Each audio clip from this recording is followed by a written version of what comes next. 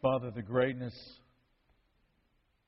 the majesty, the loftiness of your holiness, Father, astounds us when we are honest and we do business with the own sinfulness of our fallen nature. Our prayer, Father, is that as we study these passages tonight, and in particular this text that Efton has read for us, that we will gain understanding into what has happened and why things are the way that they are and what it is that you're doing to rectify it and to turn all of history back toward you. Father, we're thankful for the cross and for the ways that you have blessed us with grace and with a sense of your presence, Father, even in our fallen state. A testimony of the Spirit in our heart, Father, convicting us of sin and of judgment and of righteousness. For these things we're thankful, and we pray, Father, that you bless us in our study. We pray it in Jesus' name. Amen. This last week, spent some time rereading Hannah Arendt's book, Eichmann on Trial, The Banality of Evil. And it's about Otto Adolf Eichmann, who was captured by the Mossad in Buenos Aires in 1960. And he was tried in Jerusalem and found to be guilty. And he was hanged in Israel for war crimes associated with the Holocaust that he had committed in Germany during the Second World War. And Hannah Arendt was a journalist and a writer, and she was sent from America to Jerusalem to cover the trial. And she writes a very personal book about her experience there in Jerusalem and seeing Eichmann for the first time. And she was a little bit undone, in fact, very much disturbed by the things that she witnessed in just how ordinary Eichmann was the first time she saw him sitting in the docket. He did not look like a monster at all. And yet, this man who was not appearing in any way to be a monster, was capable of engineering and participating not just in the first solution and the second solution, but in the final solution and the genocide of the attempted genocide of the Jewish people in that area. He is the person that Simon Wiesenthal was thinking about when he described the desktop murderers. Now, on the flip side of that coin, where you have somebody that doesn't look very monstrous at all being able to do some very monstrous things, on the flip side of that coin, you have Michael Burleigh writing in 2010 a book entitled The Moral Combat. And there's a section in this book where he does address some of the things that Hannah Arendt writes in her book about the banality of evil. And he says that the banality of evil phrase that she coined during that trial has become cliche and gives evidence of many gratuitous acts of violence by those that were involved in the Holocaust. So when you take what's written in both of these books, you have evil that is perpetrated by monsters and those that don't look like monsters. A little bit closer to home. This past week in San Antonio, a man shoots a woman in her head after she and her friends block the entrance to the bathroom at a local bar. They're standing in the way. She and her friends, I guess, didn't want to move. He gets mad. When they go into the parking lot, he tries to run them down and shoots her down. What's wrong with us? What is wrong with us? And what makes us capable of doing these kinds of things? If that question does not burn in your heart, then it may be that your head is in the sand. The answer to that question is the problem of underestimating sin, of underestimating it. Back in 1982, there was a movie that came out of Hollywood. Nobody really wanted to be a part of it. They were switching parts back and forth, and finally James Cameron got his cast together, got the script together, and the movie The Terminator came out in 1982. And the Terminator movie is about a nearly unstoppable, nearly indestructible, and almost undetectable cyborg. It's a science fiction movie that comes from the future to assassinate a 19-year-old Sarah Connors. And the problem in this movie is that everyone in the area of L.A. that knows what's sort of happening, they're trying to protect Sarah Connor, but they underestimate the predatory killing power of the Terminator. They realize that all the women by the name of Sarah Connor in L.A. are being murdered. They get in contact with this Sarah Connor and they say, listen, you need to stay in a public place because if you're in a public place, he's not going to attack you. Guess what? The Terminator doesn't care, goes right into the public place and begins to shoot the place up. They get her into the police station. They say, you're safe here. Not so. They underestimate the power of the Terminator. And the Terminator comes into the police station and shoots it up. The cops completely underestimate their predicament because they underestimate the Terminator. And they do it all the time throughout the entire movie. Now, in our text that Efton read, God says to Cain, you're underestimating the sin. You, Cain, do not know the power of sin in your heart. At this time, sin is fairly new, but sin is the great problem in the world, and that power of the great enemy of God, the sin, that power is amplified and it's aggravated every time that we underestimate it. Now, when we look at this text, we begin to see some of the nature of what sin really is all about. And the first thing that we understand, or we see in this text, beginning in verse 7, is that sin crouches. Sin crouches. If you do well, will you not be accepted? And if you do not do well, sin is crouching at the door. Its desire is for you, but you must rule over it. In Hebrew, very graphic language. I have a German Shepherd by the name of Lonnie. She is the great despiser of cats and squirrels. And she comes from a long line of German Shepherds that we've owned that are despisers of cats and squirrels. And when we let her out into the backyard, she sees a cat or basically it's a squirrel in the backyard. When she sees a squirrel, you know what she does? She gets low. She crouches down. When she sees one, she gets low. She tries to get out of view. She tries to look smaller. She tries to get as close to the ground as she can. Our German Shepherd Daisy, sometimes she would army crawl very slowly on the ground, trying to make her way towards that squirrel. She's crouching, ready to spring, ready to pounce. The same thing is true of a lion. When a lion sees the prey, what does the lion do? The lion crouches. The lion tries to get small. The lion tries to get small and to be unseen and to get close. Now, this is the way that sin is pictured in your heart. It hides in our rationalization of it. We begin to rationalize and it always looks smaller. It's no big deal. We're rationalizing it. It's hiding in that rationalization, but it's crouching. And in the middle of our ordinary life, in the middle of an ordinary day, is a monster waiting to pounce. And God is telling Cain that in the midst of some very ordinary human emotions is a sin crouching at the door of his heart, ready to pounce. And so what has happened to bring him to this place? Well, Adam and Eve have children, Cain and Abel, after they're removed from the Garden of Eden. Cain and Abel get to an age where one is a man of the field and one is a man of herds. And they come together one day to offer a sacrifice.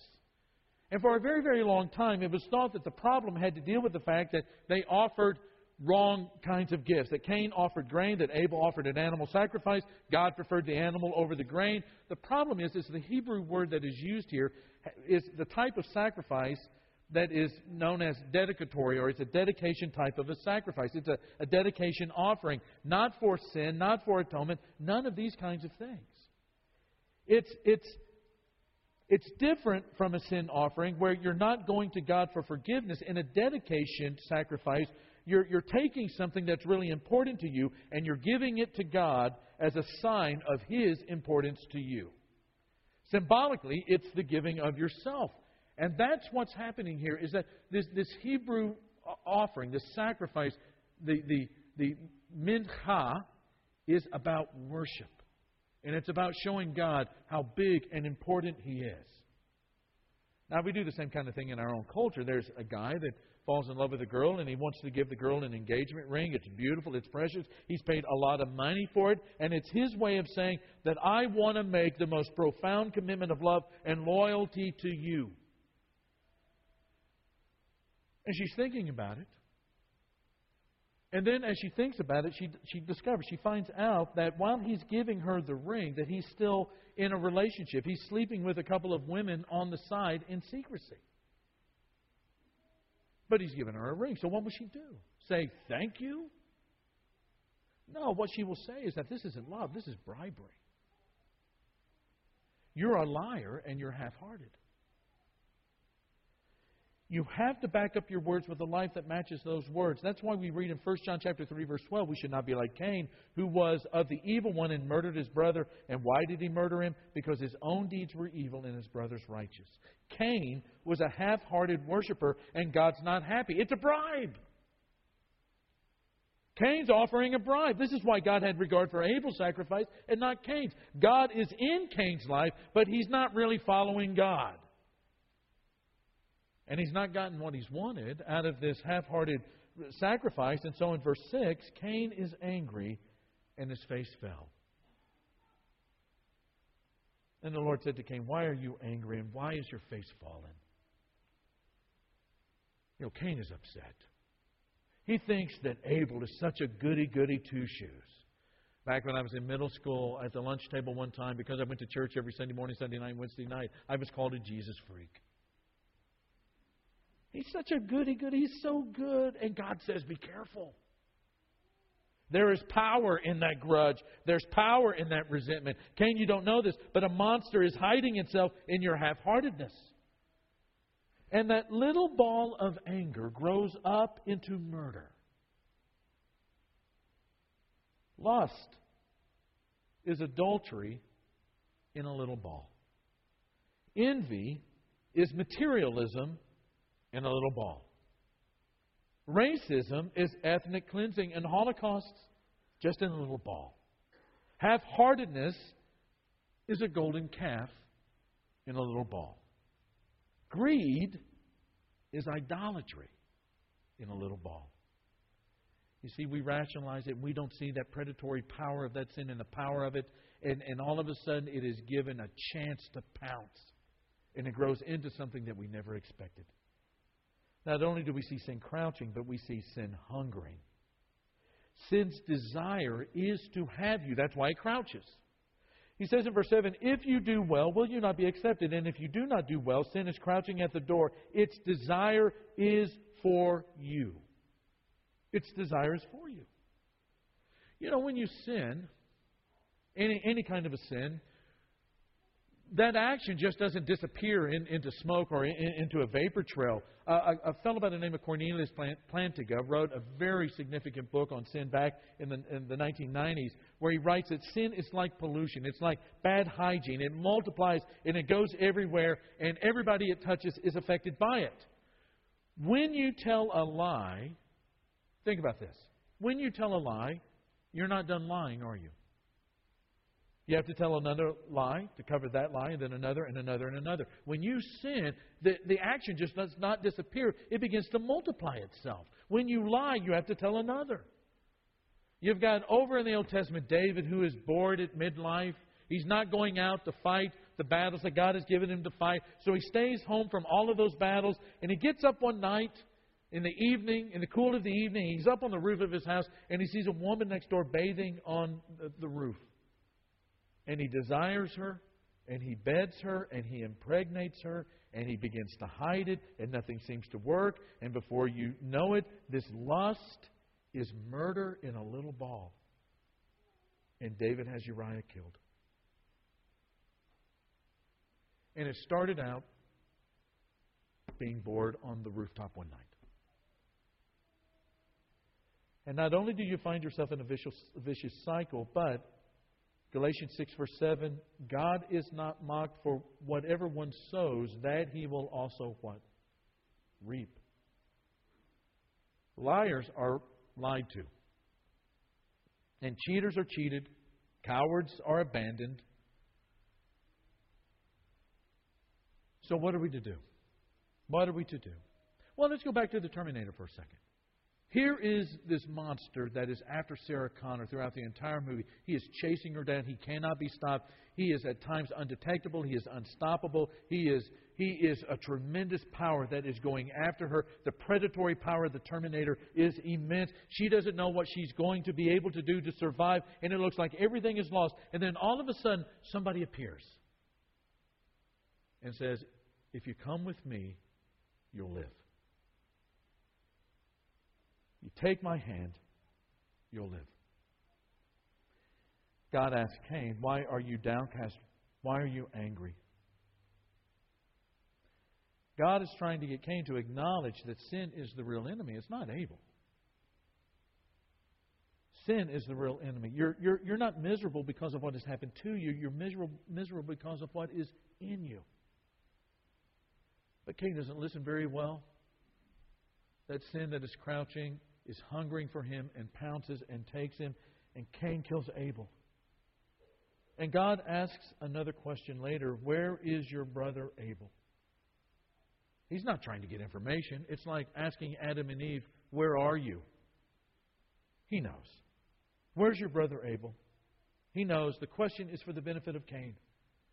But by this point, the sin has devoured Cain completely. Am I my brother's keeper? And God takes him to a pool of blood and says, "Your brother cries out. Your brother cries out." And what is it that the blood of Abel cries out for? Justice. Justice. But just like in that movie back in 1982, some years later, there's another pool of blood that God takes us to. There's one who comes and says, "If you come with me, you'll live." And God takes us to another a pool of blood that cries out as well. But this time, it's not crying out for justice. It's crying out justified. Hebrews chapter 12, verse 24, Jesus, the mediator of a new covenant, and to the sprinkled blood that speaks a better word than the blood of Abel. The blood of Abel cries out, justified, or justice. There needs to be justice. The blood of Jesus cries out, justified.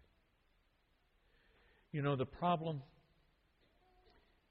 is that regardless of how old we get, sin is going to be a problem unless we see the nature of it, that sin is predatory in nature, that it crouches at the door of your heart, that it tries to hide itself, all of its power, all of its intent. It tries to get low. It tries to get into a corner. It tries to get low where you can't see it. It tries to make itself look small, and it hides itself in all of our rationalizations. But we should never, ever lose sight of the fact that sin hungers. Its desire is for you. But the answer is Jesus. The answer is Jesus. Tonight, we're going to offer an invitation. Brad's going to lead us in one final song before we close out tonight. And during the singing of the song, some of our shepherds, our spiritual leaders of our congregation, are going to come forward. And if there are ways that we can minister to you tonight, to pray for you, to help you to deal with that sin that may be crouching at the door of your heart, hungering for you, and you need help. You know that you can't tackle it. The power of, you don't want to underestimate it anymore in your life. You want the power of God to come and to subdue the power of the predatory sin in your life. You can do that by claiming the blood of Jesus through baptism and being buried in the waters and coming up to a newness of life. It's having God's Spirit come into your life and giving you a power that you've never known before. In Ephesians 3, Paul talks about the power of the Spirit giving us some kind of an inner strength in the inner man. And able to be the kind of people that God has always designed us to be, which is to be conformed to the image of Jesus. If there's any way that we can minister to you tonight, we're going to ask you to come down and talk to these shepherds as we stand and sing together. Buried with Christ, my blessed Redeemer, dead to the